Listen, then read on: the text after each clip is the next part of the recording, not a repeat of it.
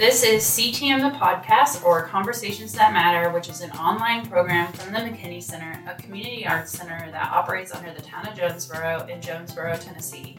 We are partially sponsored by the Hope and Action Grant from the East Tennessee Foundation. The McKinney Center is located in the Booker T. Washington School, which was the black grade school from 1940 until integration. We record in the Gillespie Building in Jonesborough, Tennessee, which is named for Elmer Gillespie, an alumnus of Booker T. Washington School. The views and opinions expressed in this program are those of the speakers and do not necessarily reflect the views or positions of any entities they represent. This program helps us learn about people in our community and hopefully humanizes one another. I'm Skye McFarland. And I'm Michelle Treece. And I'm Brittany Butler. And we're looking back today on our episode from October of this year, and that was Michelle Treece filled in because we had a scheduled guest who didn't feel well and spoke with Bob Browning, and Brittany wasn't there with us either, so we were kind of just rolling with it. And we don't even have bios. Both of you introduced yourselves in the beginning of it, and as a lot of you are probably familiar with Michelle, and then Bob was the town administrator for the town of Jonesborough for a very long time, and then he retired, but he is still working for the town of Jonesborough. He can't give it up, and he's like a special projects person. He's working on a few specific projects, so what did y'all think? Did you, you experienced it. You went back and listened to it, so. No, just listening to the background of that kind of position and his role and how incorporated he is into Jonesborough. That's really neat. Yeah, this is one where I was in Puerto Rico, I think. Yeah. Warmer, better places. Exactly. I didn't go anywhere, but it was so fun to be away. I love hearing about like how the McKinney Center came to be, and Bob knows that story better than most people that I interact with. So I love hearing that story. And then I know you both knew of each other, but had never really had a conversation. So I thought that was really cool. I had heard of Bob basically through McKinney Center and his support for McKinney Center, but that was the first time I had a conversation with him. And it was really cool to hear his story. He's not from Jonesborough area. I'm not from here either. And for him to move into this space and then really settle in and make it his home was a pretty cool thing. Again, one of the great things about this show is that we find these connections with people that we never knew we had. And when Bob was talking about his love of Black culture and Black music, that was amazing. He mentioned the Chitlin Circuit. Mm-hmm. And right there, I fell in love with Bob because not too many people know about the Chitlin Circuit. And for those of you out there that do not know that, this was back in the 50s and 60s, I guess. All along, I think, the eastern part of the United States, there were very select places that Black groups could perform. Mm-hmm. They could travel in and know that they had a place to stay and sleep and all that kind of good stuff. But those specific places were called the Chitlin Circuit. And that's kind of like today we have bands that go through college campuses and they have a tour across certain places. And it's similar to that. But it was with Black groups. And Bob, when he said Chitlin Circuit, I thought, oh my God. This man. So I loved that. I loved his passion. He, if you could see the actual video, the Zoom website, he cries. He will tear up, and I'm emotional too. So that was a wonderful thing to see this guy let his passion flow down his cheeks, as I say. It was great.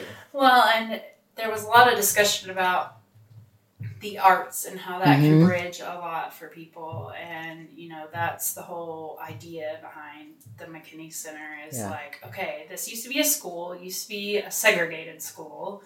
It used to be the Black school. And that history shouldn't be forgotten. That's very important.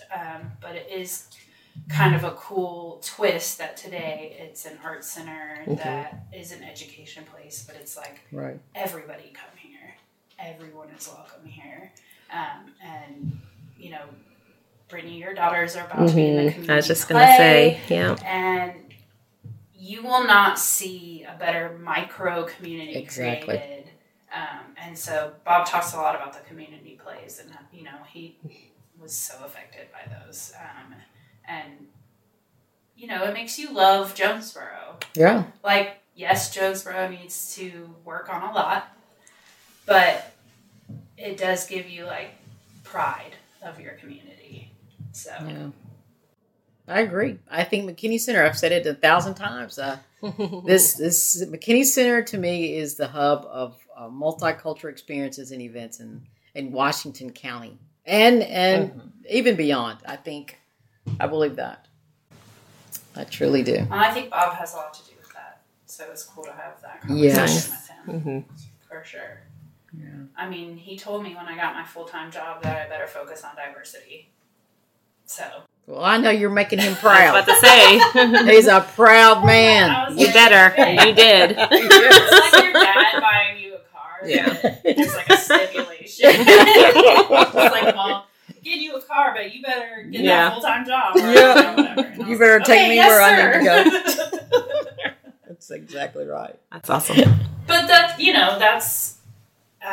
if that's the mission of the place, then make sure you hire the right people to be there who care about that stuff. So right. I think we do.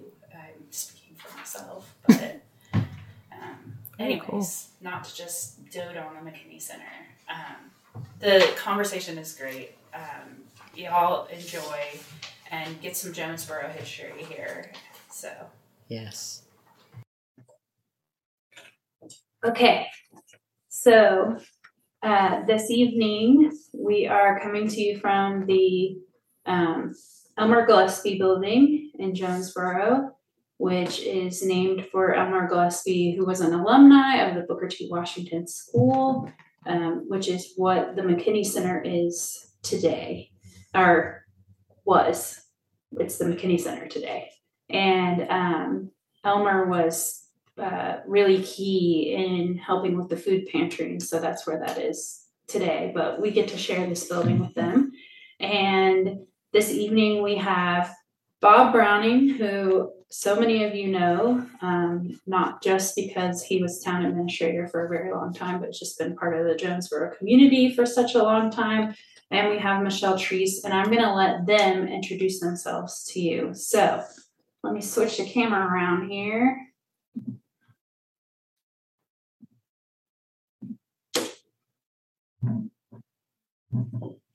And Michelle, why don't we start with you? Tell us who you are. You're over here behind the camera this way, but introduce yourself.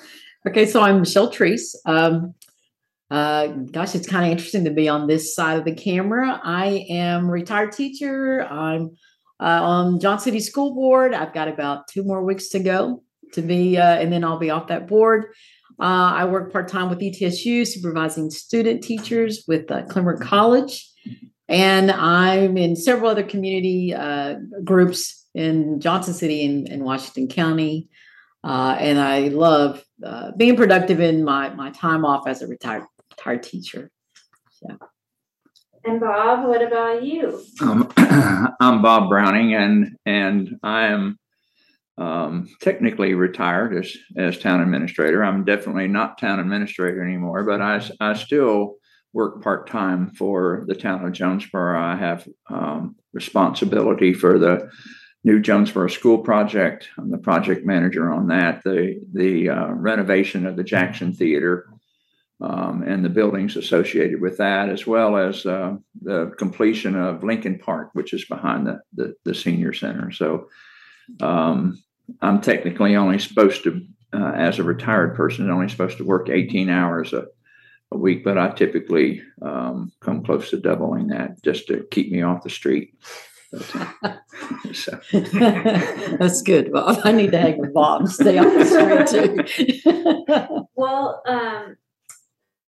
you both are so integrated into our communities here, but I'd like to know a little bit about your past, and maybe Michelle, you can start you could tell us, do you remember the first time you met someone who was of a different race than you?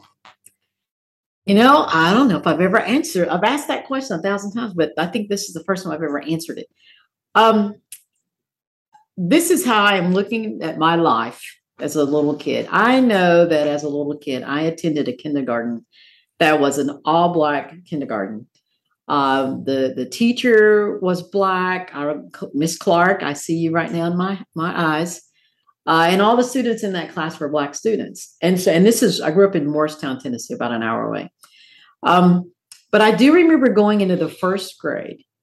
And I was born in 1960. In 1965, I started, I do believe, the first grade, 66, which was right at that time of integration. But I'll tell you, I have no memory of any issues, any problems. I don't know what the state of integration was like in Morristown. And I really probably need to go back and look at some newspapers and just see what the temperature was. But I do remember going into the first grade at Hillcrest Elementary School, having a white teacher, white students. I do not recall a lot of other Black students in my class. I don't recall even Black friends, but I do remember having white friends in class. I was a class clown, and I remember I see myself now doing something with a pencil eraser stuck up my nose or something crazy. That was totally by accident, but I remember that. And I remember one time my mom picked me up from school, and she's, at that age, you have to go in and get your children or wait outside or something. But we were walking back to our car, and she tells me that there was a little white girl and her mom, and the little white girl whispered to the mom, "Hey, Mom, that little girl is dirty." And her mom said, very nervous. My mom said her mom was really, really super nervous. And she said, "No, she's not. She's just Black." So, and maybe she said colored. I don't know. But my mom reminded me of that story, as I got older. But that had to be the first time I realized Black and whiteness. I knew walking in that class that they were all white kids, but I don't recall having any issues about that. Coming home saying, "I don't want to go back to that school. There's nobody that looks like me." I don't remember anything at all about that. What about as you got older in school? I guess it's just being a minority in a white community that I went to second grade at that same school. Miss Peoples, I had Miss Connors, Miss Peoples, and then I transferred schools. I moved into, my parents got a divorce, and my mom and my siblings, we moved into the projects in Morristown.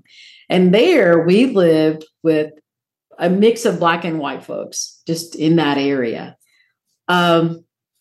Never again. I never had anything, and that's third grade, fourth grade. I do remember probably in high school, I remember a situation where one of my really good friends, we played volleyball together. And so we waited together for our rides after school. This is probably the first time there was a problem with me being Black. But we would wait for our rides after practice. And I noticed that she would always say, "Hey, here comes my ride."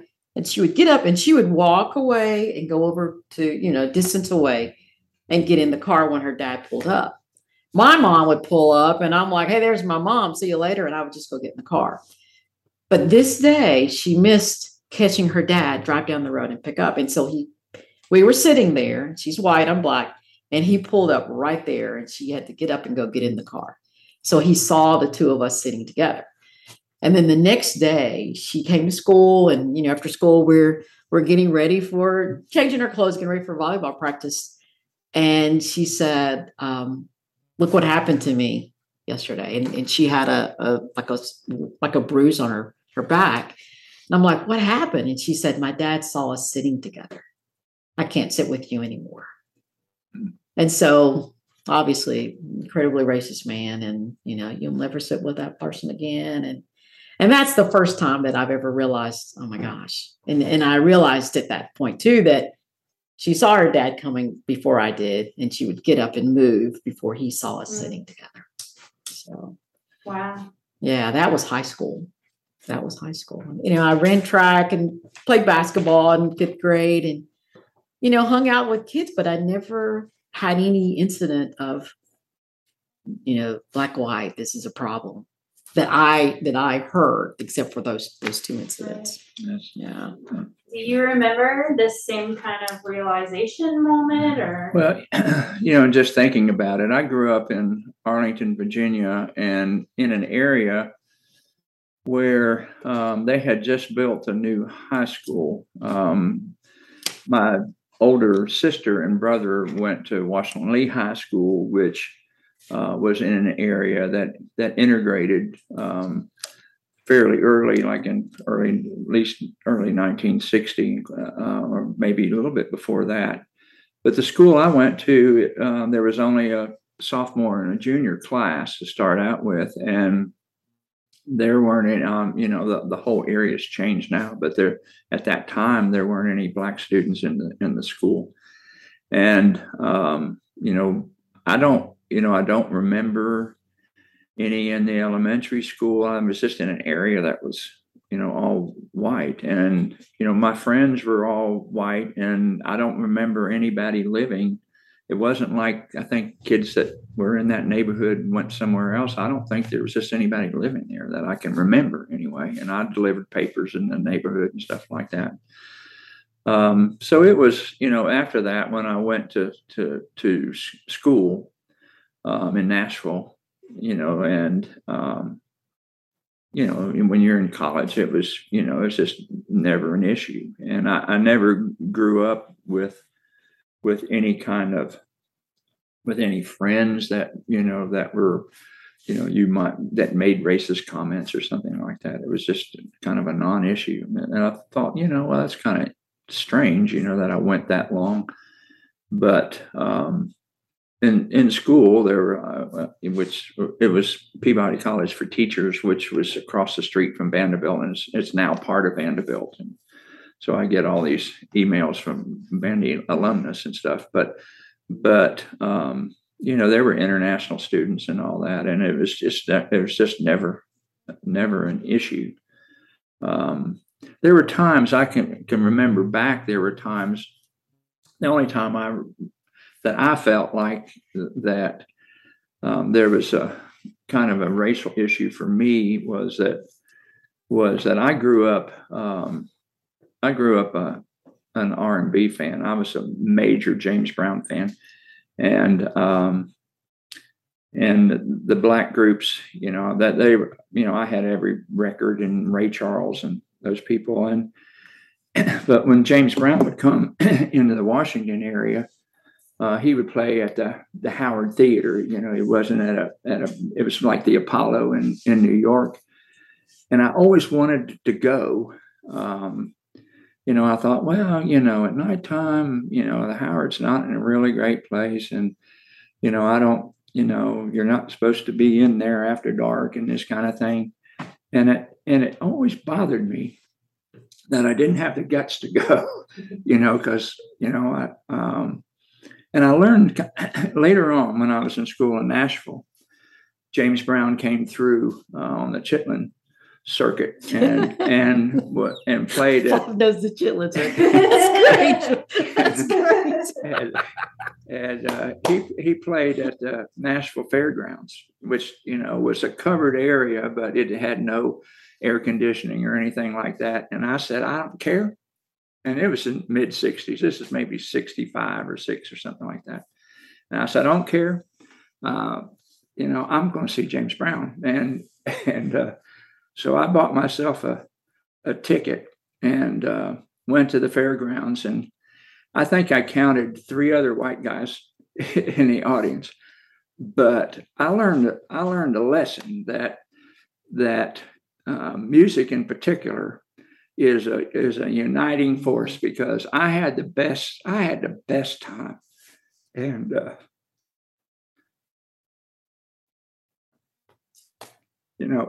and everybody, there wasn't anything, that everybody was just dancing and carrying on and singing the songs. And James Brown was in his prime, and he was an awesome entertainer. And it made me realize that there are things that do bring people together, and music, and I think part of the arts are so important. Sports do, but the arts really have a connection that I think bring people closer together, and that's and that's one of the things that happened with integration in general, is that a lot of these kids got together because they love the music. Yeah. They love the entertainers, and it didn't matter whether you're black, white, or whatever, whether you're the performer or whether you're the the listener. And that's that had an impact on me, not only because I had a great time, but it was it just let me understand a little bit more about the culture of what can that. The ability to bring people together. And I think that we've tried later on, I think that's been was part of the inspiration of doing a lot of the things that we've tried to do in Jonesborough to as a means of trying to bring people together. Right. The McKinney Center is a perfect example. Exactly. Yeah. And I think that you're so right. When you said that, it made me think music, sports, and sports tends to be a little bit on the edge here, but music, sports, enjoying culture are those areas where it doesn't matter who you are, what you look like, your color, any of that. There is a place where that can be enjoyed and appreciated by all. Period. Right. It doesn't matter. Period. I think, and one of the things since being in Jonesborough that I learned, a lot from Jimmy Neal Smith is that a story. The use of story is also a really important way of bringing people together, because when you, in terms of relationship building and community building, when people know each other's story, and what a better way to validate somebody's life, by telling their story. And when we did the first community play, I Am Home, and before that, we went out and collected stories and purposely from the Black community and tried to with the Hispanic community, which was more difficult. But listening to those stories, we had some story circles and stuff, with people like Montreal Brown and James Scott, Chucky Pace, and people like that, and they told stories about their relationship with Booker T. Washington School, and which was important, but just in general, and they went through integration during that time period, and it was really interesting. And I'll just make one comment about that, if you don't mind, is that if somebody that didn't see that play, and Alfred Greenlee's story that was that was a part of that, which is another one for me that I was in the cast, as town administrator. I just wanted to be part of it, and Alfred's story about him taking his son, integrating actually the school system 2 years before it officially integrated, was a wonderful story. And I can remember Gary Gerhardt and I we would be at all the practices, and we would stand up in the McKinney Center. Didn't have any insulation or anything during that time period. It was just a shell of a building that we had built this set in and all this kind of stuff. But we teared up every practice, everyone. And it's amazing. Alfred was an amazing person. I didn't know anything about that story until I guess it was maybe one of the first times I was involved with McKinney Center. And, I can't remember the name of his name. Who does the reenactment? Paul Braxton did that. And I just thought, this is right here in this town. Yeah. And I have been working with this guy in Johnson City who says that Jonesborough has, if I'm not mistaken, I hope I'm not, has 4 Buffalo Soldiers. I don't know about that. He's found the Alfred, paperwork on I know that. Alfred Ray was one of them, but and I think wherever that, and I hope I'm not mixing these names, but there's a grave there that I think it's Alfred's, and the second soldier is buried right below where he is, and then there are two others that I guess at some point we'll figure out where they are, but. It's amazing the history that's here in this town. And it is. It really is unbelievable. And people like Ernest McKinney Sr. and Kevin, his son, who was mayor for 9 years. Yeah, I don't know if people actually think about this, but Ernest Sr., I started working for the town in January of 1978, and they had an election in April. And Jimmy Neal Smith was elected mayor, and Ernest McKinney, who had been on the board previously for 2 years, but he was elected in 1978. And we've had an African American on our board of mayor and aldermen for when Adam Dixon finishes his term next year. It'll be 46 years in a row. It's amazing. I mean, that's pretty amazing. 3.5% the population percentage, and I just think people in Jonesborough are special. Yeah. I was going to say, why do you think that is? Like, how does that legacy carry on? I think they just understand the importance of diversity and the quality of the people who live in town, and black, white, or whatever. They're just outstanding people.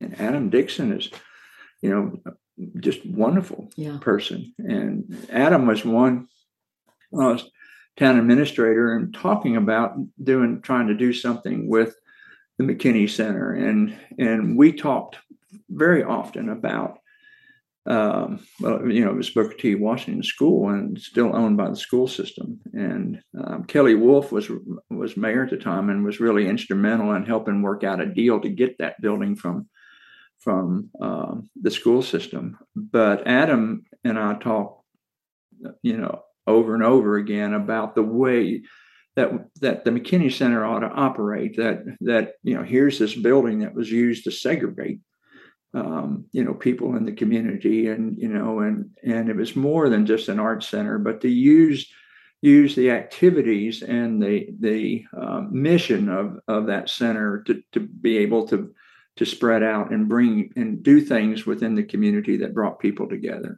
that united people. And I think, I think we obviously always have work to do, but, I'm proud of, what the staff has done there. And we were very fortunate after I Am Home was the first run. We ended up with 2 runs that year, and Jules Courier was the script writer working for the what was it? Community Performance International. You have to remember I'm an old guy, and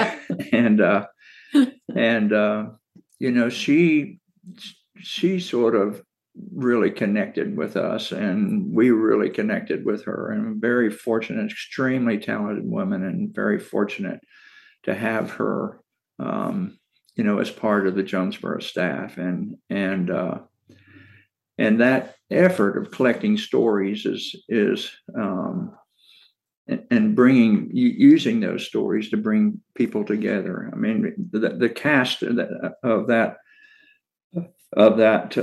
show, I Am Home, was it was like an extended family. And it was really interesting after we did the second run of that show, which one was in May and the other one was in late October. And we had to pick the times where the temperature would be okay, because there wasn't any heat or anything in the building. And which was interesting, but that's before we went through and did the renovation on it. But that whole program was the impetus for realizing the importance of what could happen. And the cast didn't want to quit. They didn't want to not keep some kind of connection. And when we talk about Paul Braxton, when I see him, I want to hug him. Yeah.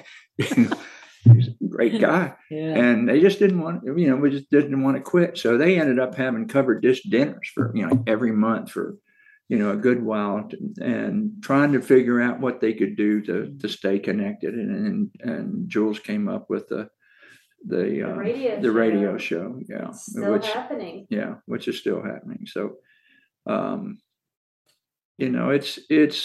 it's amazing to me. We've learned so much in terms of, of trying to be intentional, trying to figure out ways and that the kinds of things that we can do that actually, it gets beyond talk. What can you do on a day-to-day basis that help bring people together? How do you get people engaged? And it's always a challenge, and there's always improvements to be made. But over a period of time, it tends to grow, and the participation, the diversity of activities in town tends to grow, so I think that we have a lot to be proud of in Jonesborough. Well, I was going to ask Michelle a question in response to you saying we've had a person of color on the BMA for almost 46 years. Like, how does that feel to you? Not to lead your answer, but like. Yeah. I mean, I'm looking at Johnson City, where I'm from, and we have way more Black folks than you guys. And how in the world do we not have that many Black folks participating in, our elected offices? Like, I don't understand. And I think that's pretty amazing. Like, that needs to be recognized. It really does. Well, and it's the people of Jonesborough. It wouldn't happen if they didn't care. Yeah. Right. And like I said, and it's also the quality of the people, because there's just, doesn't matter what color you are, if you love the town and you want to be part of something good, and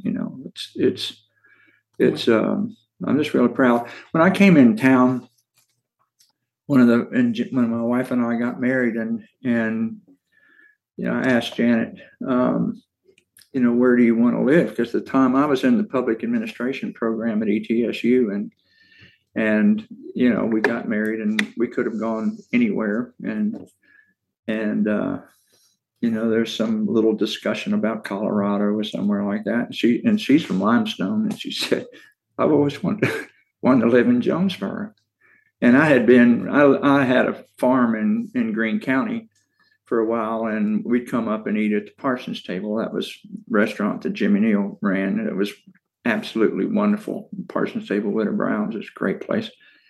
And I thought, well, I always really liked coming to Jonesborough and all that. So we moved, and my goal was to be town administrator in Jonesborough. And I had been involved in child advocacy programs, working with emotionally disturbed adolescents. I worked for the Department of Mental Health in Tennessee, and then a child advocacy project over in North Carolina. And I learned in some of that process about how you affect change and the importance of being able to be in a position to affect change on a local level. That I decided that my sort of bailiwick was trying to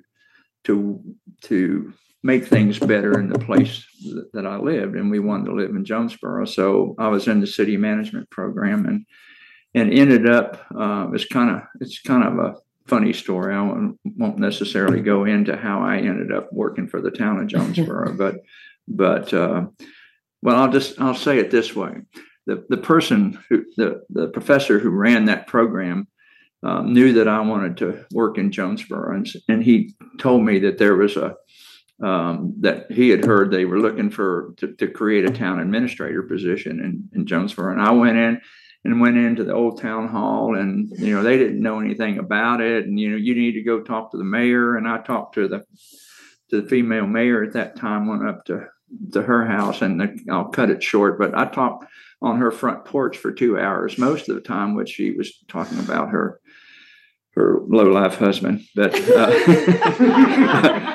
the next episode. That's the next episode. And so, yeah, I ended up, they weren't there. She didn't know really, but they ended up with a community development position that they had just gotten a grant for. And so I ended up applying for that, and I ended up going to the board of mayor and aldermen, and they put me in on a 3-2 vote. And Jimmy Neal was alderman at that time, along with Sam May, and they both voted against me because they were politically opposite of the mayor at that time, and Jimmy Neal's one of my best friends, but I get him all the time about voting against me.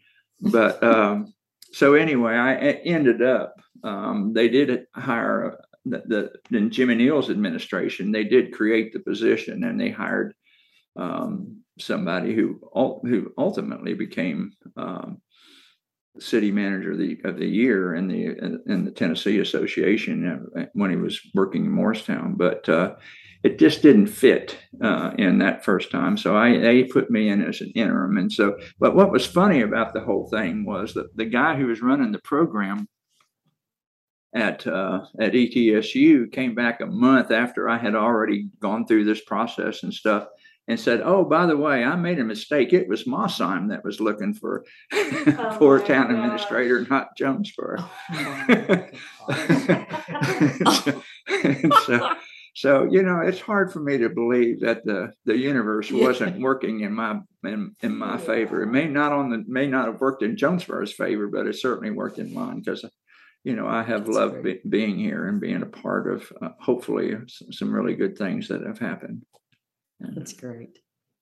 What's been your experience with Jonesborough? You were, before we started recording, telling us that when you were a student at ETSU, you came to the storytelling festival? Right. I started ETSU in 78, and my roommate in 79 was a English major, and she worked with Flora Joy, and who was part of the storytelling program at ETSU. Right.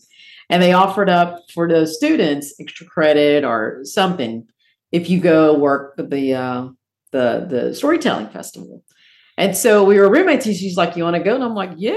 So I just tagged along, and it was amazing. It was just amazing. And that was back when you didn't have to have a swatch or anything. You just come on in, and there was a tent, and you could sit under it or sit beside it, or I don't even know if they had tents. A lot of times it was sitting on bales of hay. And then I loved it. And so every year, that was my sophomore year, and we went until we graduated. Part of it was the class, and then we just would come down just because. And then I graduated, went back to Morristown for about a year, and I came back to Johnson City and started working at ETSU and continued to show up on that weekend. And then I came religiously. In 91, I started teaching. And, I'm retired now, so I can say this. But when storytelling came around, I would call in sick on that Friday, or I would take the day off. But that Friday, Saturday, and Sunday became I called it my fall vacation. Yeah. And I would show up every year and just slowly watched it go from just show up, sit down, it was free. You didn't have to pay. Ghost stories I loved were so very scary. I mean, I would come by myself, and I would get in my car, I'm looking all around my car. Is there anybody in the back seat? I got to get back home. And then they slowly had to calm them down because my kids were really afraid. And I'm like, well, it is storytelling, ghost stories. What do you think? But I loved it. I remember when, was it Persimmon's Grocery? Is that the name of the story? No, the store. The one downtown. It was Lavender's. Lavenders. Yeah. It's Lavenders. I remember when that closed and they started building the new center, and I rebelled. I was like, "What? No!" And I that might have been that first year. That might have been the year that I said, "Okay, I'm not going," because you can't close that general store. Aww. So then, then it built it. And I remember when they first started charging for ghost stories, I again rebelled. That's awful. I rebel. But I have friends that live on one of those side roads. And I, they're not like the best butts. I didn't visit them all the time, but I knew them. And I said, can I park in your driveway? And they're like, oh, yeah, come on. So I would walk down and just get in free because I'm like, I'm not paying. And then, of course, I'm like, all right, Michelle, start paying. But I loved it. And wonderful for me, I had the opportunity to be on the storytelling board for 2 terms, which was amazing. I remember Kieran, Kieran has the same name as my son. My son's name is Kieran. Okay. And I saw him out and I'm like, I got to meet this guy because how many people have that name? And then later on, he saw me somewhere and he's like, hey, I'd like to, talk to you about maybe being on our board. And I, in my head's going, you guys have a board for the storytelling festival? Like, it's a weekend thing. What do you need a board? What are you talking about? You got to make some phone calls, make some arrangements, get some people in town for the weekend, and you're done. And he took me into that building, and I was shocked at all the things that ISC is involved in worldwide. It's pretty amazing, really. I don't Karen's think done a good job. He's done a really great job. Yeah. I don't think the world. I don't think Jonesborough and Johnson City, Washington County know how incredibly extreme ISC is when it comes to reaching out to the world. Yeah, to the world. The reputation is pretty unbelievable. And Jimmy, they have a section of all the donated films and stuff like that because they started collecting, doing filming the festival very early and so they have a section in the Library of Congress that's just of storytelling related materials that have come directly from Jonesborough. It's amazing. It is amazing. It really is amazing. And Jimmy Neal did a really great job in the outreach of the program. At the same time, paying attention to the impact of storytelling in general on Jonesborough, because it started with his intent to do something that would bring people to town, because the town in the early 70s was dying. Even when I came in town and I was in the area in 77 when I was in school. But, there were a lot of vacant shops and things like that. And even Lavender's, which was, originally was a grocery, had to change. You had grocery stores. There were, even though they weren't Food City chains, like a Food City or Ingles, but had Yancey's Grocery, which is in a big box kind of setting and things like that. And people shopped other places. And so David had to shift towards a more tourism economy. And, that was a struggle for a lot of the shops. And I can remember going downtown with Jimmy. We would, look, we'd go, sort of walk the streets in the afternoon or something like that, and you might see 5 cars downtown, or on the weekend, 7 or 8 cars that, might be downtown and stuff. And so, we started doing programs that there was a lot of the programs that we do now, like Halloween Haunts and Happenings, which is happening very soon. We started that in 1979. Kitty Frazier was the first full-time recreation director. Actually, I was supposed to be charged. I went from the community development program to doing an art center kind of thing, and we did. We had a recreation. We started a recreation program, but we didn't have the staff, and so Kitty was the first person that we hired. She had just graduated from ETSU, and we got her on a CETA grant and paid her $7,500, I think. But and she's been the director of Kingsport. She left us and went to Kingsport and's been there for over 30 years. Is a great person and a great director. But we started the Halloween Haunts and Happenings, the Easter Extravaganza, Christmas in Old Jonesborough, and things like that, back then. And our philosophy about it was we're going to do programming that is that is going to be supported by people in the local community. We're going to do it for the local community, but we need to do it with enough flair that it would be interesting for somebody to come in town and participate in. And the other thing is that, we worked on with Music on the Square and programs like that. We looked at that as a way, because that was a really good program going back to music, because you had, it didn't matter what your income level was or something. It was free. Right. You just Right. came. If you want to give a donation, you can. And, but we did mariachi nights and other things like that with the intent of trying to do something, that brought in, the whole community, that that would attract the minority aspect of it. And that's an ongoing thing that, you have to, as far as I'm concerned, you have to be intentional. You have to do the kinds of things that bring people together.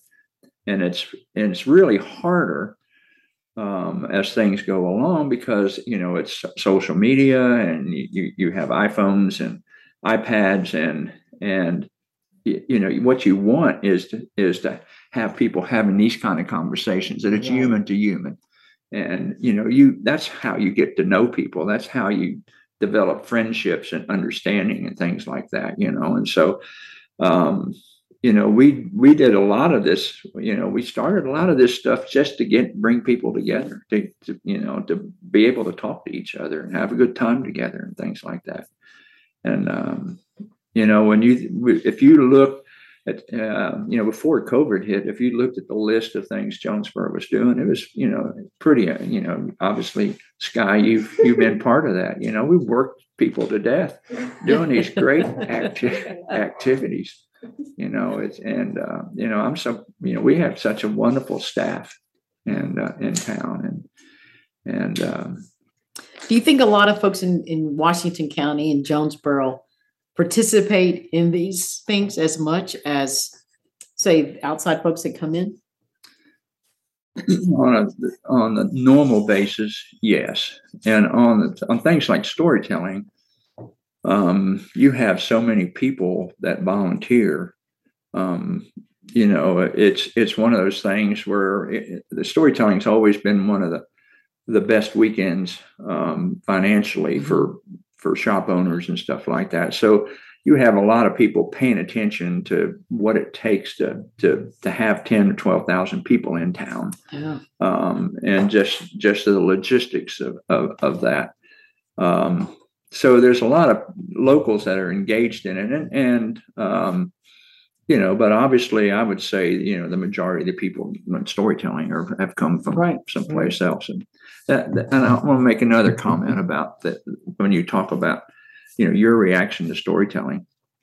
When 9/11 hit, we just thought, that was, going in September, and they didn't start flying until a couple of weeks after that, and we thought we were going to be annihilated with the Storytelling Festival. It was, the 2nd of October, something like that. And people came in from all over the place, and we were going like, they drove from Alaska. They drove from California. Wow. That's amazing. And we started talking to people, they said, well, how did you get here? Well, I drove from Utah. And consistently they said, the world has gone crazy. We have been under such stress, and we knew if we came to Jonesborough, it would be time out. That, oh, wow. that Jonesborough wouldn't change. And we worked pretty hard. We had state state troopers and deputies in the courthouse. And we had people at every tent that looked at bags and everything else, because it was a pretty well-known festival, and we didn't know what to expect, but we hit everybody so that, because we felt like the last thing we need to do is to have police officers scanning everybody and all this kind of stuff, but it was interesting how people felt about coming here, and I think that's one of the things that is fairly consistent in the way that people respond to the town, because people are so friendly, and it's the people of Jonesborough that make it special, I think.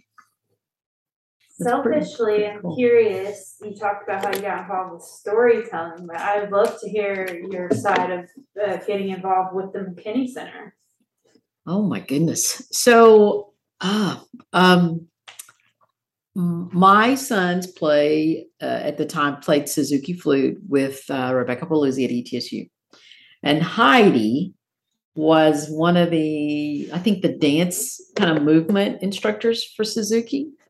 And one day she wanted me, I played African drum. So she said, and my sons are playing. So she said, hey, would you come in and do some African drum while I do some movement exercises with kids? Sure. So I spent, several times that week going in and doing some drumming with her, and the kids were doing their movement classes.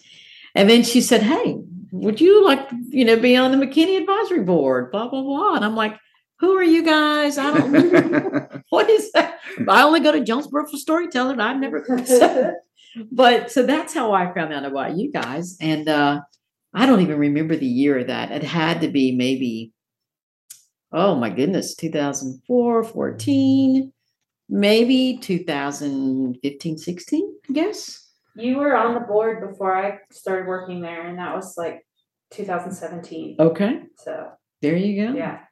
And so, and I will tell people forever, just like you, McKinney Center, I do believe is doing more for this community when it comes to cultural activities and uniting all kinds of folks together, regardless of how much money you got, what's your race, what's your religion, your culture, whatever. McKinney Center is doing an incredible job doing that. And I will be on this board as long as they'll let me be on it. I don't know about those term limits, but I love being involved in the McKinney Center and the things that they do. It's just amazing. And I'm on a lot of committees that have the potential to do similar things, and I want them to step up. I think they need to watch McKinney Center and step up, because there's lots of wonderful things that can happen in this community. And McKinney, you guys are doing a great job. Skye's amazing. Yes, it's just amazing. Yeah, we're very fortunate to have. It's just a great. It's not a large staff up there, but they do a great job, and we've just been very fortunate about that. And it's I have to tell you, going back to the use of the arts to not only bring people together, but the impact. One of the things I've learned, I grew up doing sports, and I was always too intimidated to be in any kind of performance or anything. Although I was in band, I'm in an orchestra, and I went in to Nashville as a music major, and I got out of that pretty quickly because I was a percussionist. But if you were in the music program, you had to play in the Vanderbilt marching band, and I grew up in high school. The band leader asked us if we wanted to be a marching band or not, a concert band, and we had no interest in marching. So we sat in the stands and played. We were really good, but we didn't march. So I had no interest, even as a percussionist, because it was, you practiced every afternoon, and that's when all the good time, the good fun stuff was going on. I had no interest in doing that, but I was I have to think about where I went on this story. Like I said, music uniting. Oh yeah, so anyway, in the repertory theater, I always wanted to be a backup singer. That was the other thing, and I wanted to be a white backup singer in a black group. This is great. And so the JRT was doing Smokey Joe's Cafe, which the original cast for that was just 4 black guys and 4 black women. But at the JRT, it was a mixed cast, and I just said, it was stuff. It was the Coasters, and a lot of the songs in there were just songs that I grew up in and sang all the time. So Little Egypt and Poison Ivy and all that stuff, and the Coasters. And so I'm going to join this, and I got hooked on singing and that kind of stuff. But I learned in that process, especially we started a kids program, which is going great now. And it's really a strong program. Anybody that wants to have their kid be in performance and all that, the JRT program is awesome. But you could see kids change, being in especially musical theater and stuff like that, and kids that were involved in that, you can see them change. And I Am Home, you could see kids change. And Donna Gillespie, Ron Keel. Yeah, Ron Keel.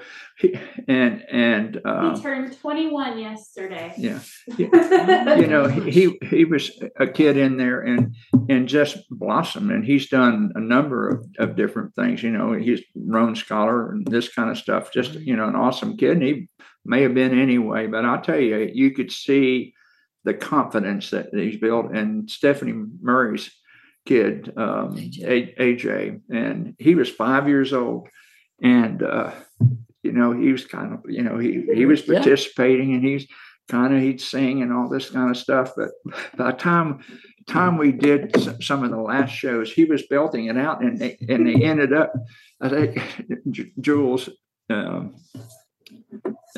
ended up letting him sing solos, and, a solo of this song, and he belted it out. And during the intermission time, he would go into the stands and ask people if they wanted him to sign their program. That's wonderful. Great.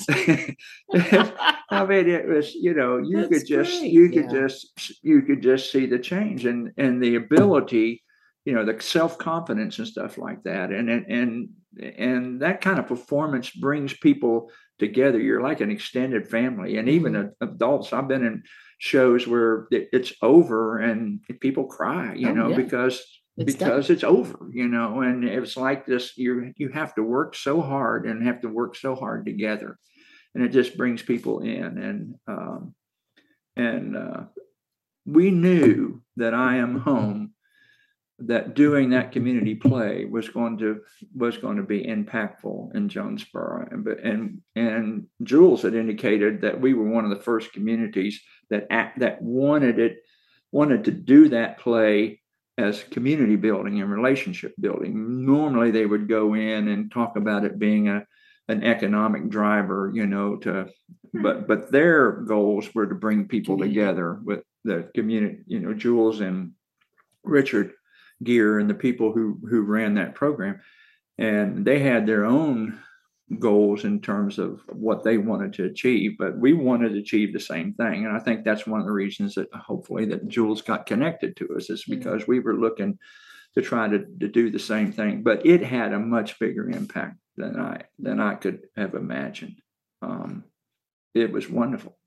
And we're still doing a community play every year. And I don't think people understand how wonderful that is, and how the stories that are collected on a local level, just how wonderful the stories are, how wonderful the people are. And,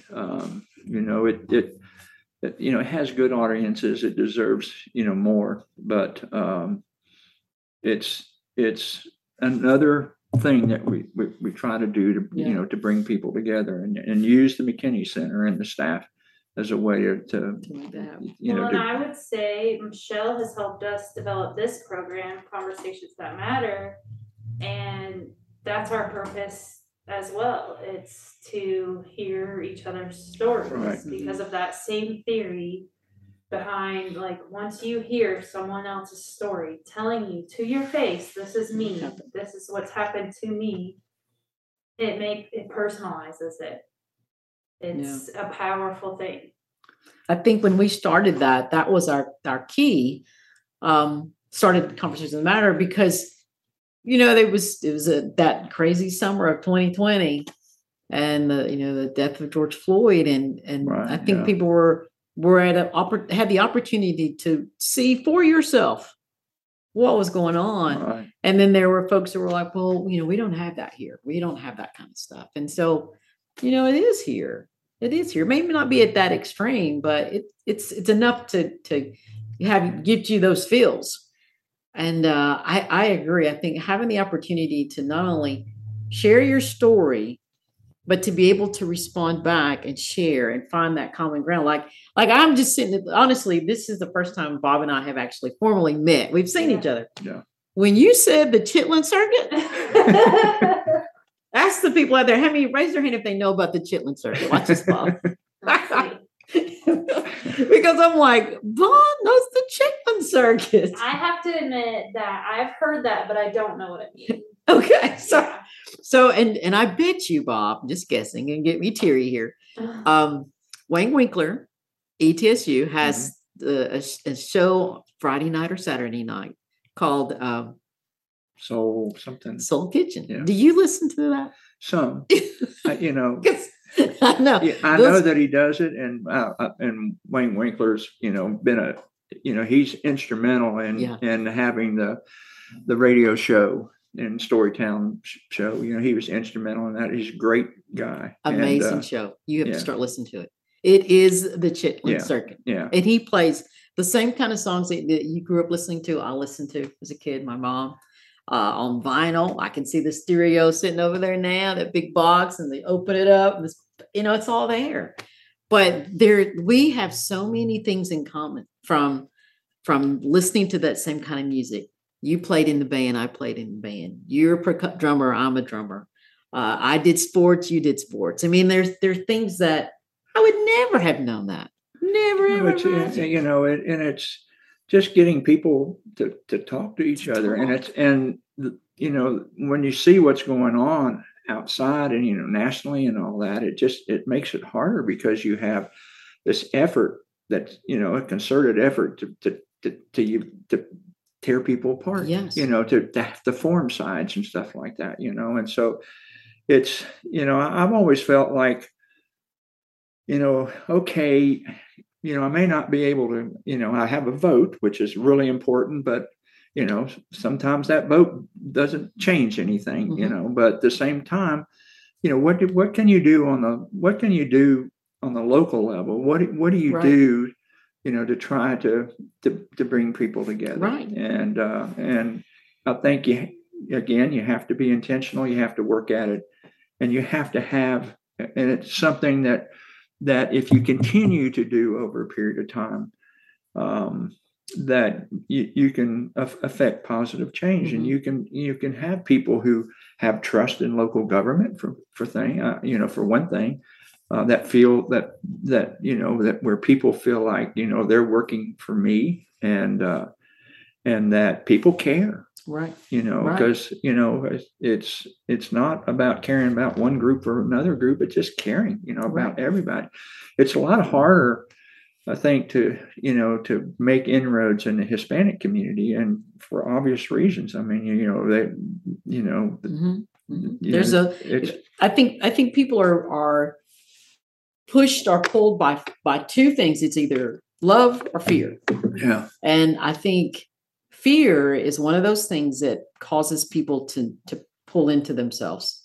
I would love to be more engaged with our Hispanic community. I would love to. We have an incredible African community. Right. I'd love to be more engaged with those communities. But I do think with the Hispanic community, there's an element of fear. If I say something to you, I don't know who you're going to report me to, because Exactly. I may not have all the documents you're expecting from me, or whatever the case be. And it's sad that that's a fear factor that is controlling a lot. Yeah, there's no question about that. And there's a little story about, because I am home came from, that name of the show came from the vignette that Jules had a little story circle with a Hispanic group. Mm-hmm. And Alma, I can't remember what her last name was, but she made a comment to Jules that if I remember this correctly, and Jules will slap me if I'm wrong, but that they probably would not have done the story circle if it hadn't been Jonesborough. Mm. And the reason is the story of the I Am Home story was that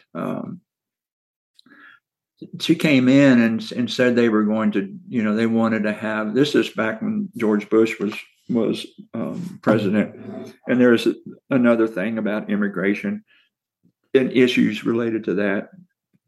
And they wanted to have a march or just something that happened in Jonesborough that, supported, the Hispanic community and this kind of thing. And so she came and talked to me, and I said, well, you don't, how many people are you talking about? And she said, well, maybe 75 or 100 or something like that, and I said, well, if you stay on the sidewalk, if we don't have to close the street or something like that, you have a right to march. You don't have to have a permit, but you can't block people. You need to be able to do it in such a way that people can get by, that you're not blocking the sidewalk and that kind of thing. And she came back a little later and said, well, there may be 200 people. And I said, well, just, again, that's, not probably enough to close the street or anything like that, we had a process to go through the board of mayor and aldermen. Well, the day of the march, I was in my office downstairs at town hall, and I heard this noise going on outside, and I opened the blinds and looked out the window, and Boone Street in front of town hall was full of all these people, and the line, and I looked this way and looked that way, and there's this line. There must have been 2,000 people. And so we hustled the police department down, to get, to try to get in front of them and, to make it safe for them to get through town and this kind of thing. And when they were going through downtown, part of the story is that people were cheering for him. And there were a couple of women, who yelled, "Tomato pickers go home," and this kind of stuff. And Alma, said to herself, and she looked at the people who were on the sidewalk. There wasn't any advertisement for anything. They just happened to be, and then people were cheering for him as they went by. And she said, "I am home. This is my home." And that story was pretty powerful to me, in terms. And she said, it was because of that kind of thing, the response of people in Jonesborough, that they were willing to talk about it and talk about some of their experiences and stuff like that. And so, but it is, there has to be ways in which we can do a better job of connecting and developing the trust and all that, because they're, people are just wonderful in general. Right. Johnson City at Langston, I think it was last month, there was a Hispanic culture event, and I go and I try to support stuff, and I walk into the grand room at Langston, and there were so many amazing, beautiful Hispanic folks. Like, I just stopped and I'm like, oh my gosh, food, music, dance, just, it was amazing. Yeah. It was amazing. We used music. I think I mentioned this mariachi night, but we also community. I don't know if you were there around here for then, but it was downtown, and we worked with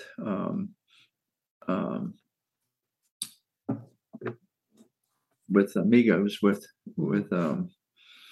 Mr. Peck up there who ran it, that managed it, and brought a group out of Nashville who were really good. But we communicated with, there was a dance group, a Hispanic dance group in Kingsport, and there was another one somewhere else, and they came in and it was absolutely a wonderful. This is another night I cried. That's another thing we have in common. We both cry. I was just standing out there, and the girls in that dance group, they had on these wonderful Mexican, beautiful outfits, and they would go out and grab people in the audience and dance, and people were having the best time. And I just flowed. I said, this is what the kind of stuff that we need to be doing, and people need this kind of interaction and stuff like that. So, you can always do better, and there's always things that and you just need to keep having these conversations and talking about, not only talking about it, but actually. How does that end up in an action plan? What do you do differently? What do we do to increase the minority employment in town and things like that? Right. How do you make that happen? Yeah. I know a lot of the festivals, like Umoja, this Hispanic festival that was at Langston. I walk into these spaces and I always wonder, like Umoja is a great African American festival. And I always think, but this festival is not like a Black people only festival. Right. Like everybody else, you please come down because we want to share our culture with you. Mm-hmm. And that's the way it needs to be. It should, but I think there's an element of some folks are like scared to go. I don't know anybody there. I mean, I don't know. I don't know what that is, but I wish that. I would love to see a mix of everybody attending these cultural festivals. Yeah. Well, I hate to stop y'all, but it is 8:07. Oh my gosh. So I wanted to ask, just to conclude, can you think of maybe a question you would ask each other? Like, do you have something you would like to ask one another before we leave? I thought of a question coming down. If you had to, and you've probably answered this throughout, if you had to describe Jonesborough to someone from, I don't know, Iceland. There you go. How would you describe Jonesborough to them? I do have a consistent response to that. That's good. I just tell them it's the capital of the world. Oh, wow. That's sweet. That is sweet. That's pretty good. Yeah, we can leave it at that. I think we have to. That was sweet. I think we have to leave it at that. Yeah. Michelle, I don't have a call to action in mind. Do you know of anything that's coming up? Oh my goodness. I know. Sorry to put you on the spot. No, you're fine. Halloween for sure. Well, yeah. I can't think of anything right off the top of my head. NAACP has their fundraiser banquet coming up November. I do believe it's the 18th. I think that's a Friday. And you can come see the play Nancy. The guest performer is going to be I cannot think of her name. That'll work. Yes. Yeah. And she will be doing Nancy. You can see me for tickets. Tickets are $45 donation. And it is going to be held at Muncie Memorial United Methodist Church. And that is at, I do believe, 6:00 that evening. Okay. If you go to NAACP Facebook and web page, it should be there. Okay. It should be there. And we hope to have Buttons back maybe next month. He's a great guy, and the whole McKinney family has just been have such a wonderful impact on town, and I can't tell you. He got most outstanding volunteer because he is one of our best volunteers at the McKinney Really? Center. Well, he's a great guy, and Kevin was in his brother, who was on the board for 12 years in a row and mayor for 9. And Kevin was great and one of my best friends, and he was in because of Gene Behringer's funeral, which is sad, but it was great. We always get together and have a couple of drinks and That should be our next I was going to say, he doesn't live here. No, he's in St. Louis. Oh wow, we're going to have to get him back we're in gonna have to town and schedule have that. Kevin is awesome, and there's some funny stories. I just can't tell you how many wonderful stories we've had, and there's no question in my mind that God has to love Jonesborough because too many things have happened that have just been sort of unbelievable. Are you writing a book? Somebody's mentioned it, but I don't. I write a lot, but I don't know whether I would be a good writer or something like that. And I haven't had the time, for one thing. And somebody should just follow you around for a month and write stuff down. It is. Jimmy Neal and what he went through with the opposition that he had back then. There's some really funny and also interesting stories of what had to be overcome and all that. I know you're trying to close this down. I have to tell you one. When we started building, we had to plan to build the visitor center and a new town hall, and we had to buy what we call Duncan's Meadow, where in the library, and we did a flood prevention program that was all tied into this, and the opposition, because that area flooded. There's some ball fields that were on there, believe it or not. And they played the Little League program on there, and it was just run by the Little League Association, not affiliated with the town. But every time it rained, that water would come in and flood, and we flooded all the time downtown. And so when we were going to what was the Farmers Home Administration that was in 79, the interest rates were like 15, 16%. I think they're bad now. They were way up there then. But we got 5% money from Farmers Home Administration, to build both, and actually just the town hall, and we had grant money to build the visitor center. But the opposition put out all these, this is crazy. We can't afford to do this. The buildings are going to sink. It's a floodway and all this kind of stuff. And they put out these flyers and sent them to everybody in town. And the town, the population was much smaller back then.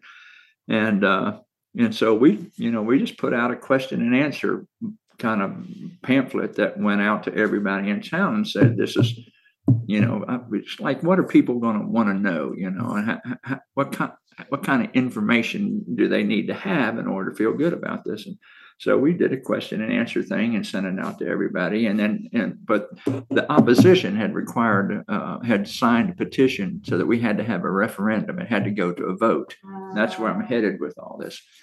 And so, we didn't know how that was going to come out because, they sent out all kinds of different stuff saying it was crazy and, there was fiscally irresponsible and that everything was going to sink, and the visitor center site at that time was just piles of rubble that had hogweed about 14 foot, and so it wasn't like, you had a great spot to look at and say, oh, this is going to be cool. But when that vote came in, we won by 75% of the vote. Wow. People of Jonesborough. Yeah. It's amazing. It is. It really is. It really is. I'll end on that. People of Jonesborough. Capital of the world. Well, Bob, we'll have to have you back Of course. Yes. I like hearing these stories. I don't know, like I know so many general things about the history of Jonesborough, but like you've lived a lot of it that I would like to hear more about. So, and Michelle, thanks for filling in real last minute on the other side tonight. You got it. And get those tickets for the NAACP so you can see some of the performance of Nancy, written by our own Heritage Alliance playwright and Mason. And this will be on YouTube and in a podcast, so share it around. And thank you for joining us tonight. We'll see you next time. Next time I see you downtown, I'm hugging you. You got it. You got it. This has been great. This has been great. So we want to say a special thanks to you listeners out there. We want to say a special thanks to Bob Browning. And thank you, Michelle. Just running my mouth. And if you want to listen to more of our podcasts, you can download Conversations That Matter, search CTM, the podcast, or go to McKinneyCenter.com under programs, Conversations That Matter. Yeah, and that website will lead you to our art classes for children and adults. It'll tell you more about our live radio show we have every month and all the other programs that we're constantly offering. So definitely go check out McKinneyCenter.com. And thank you, Michelle and Brittany. Thank you, folks. Thank you, Skye. Bye. Had to.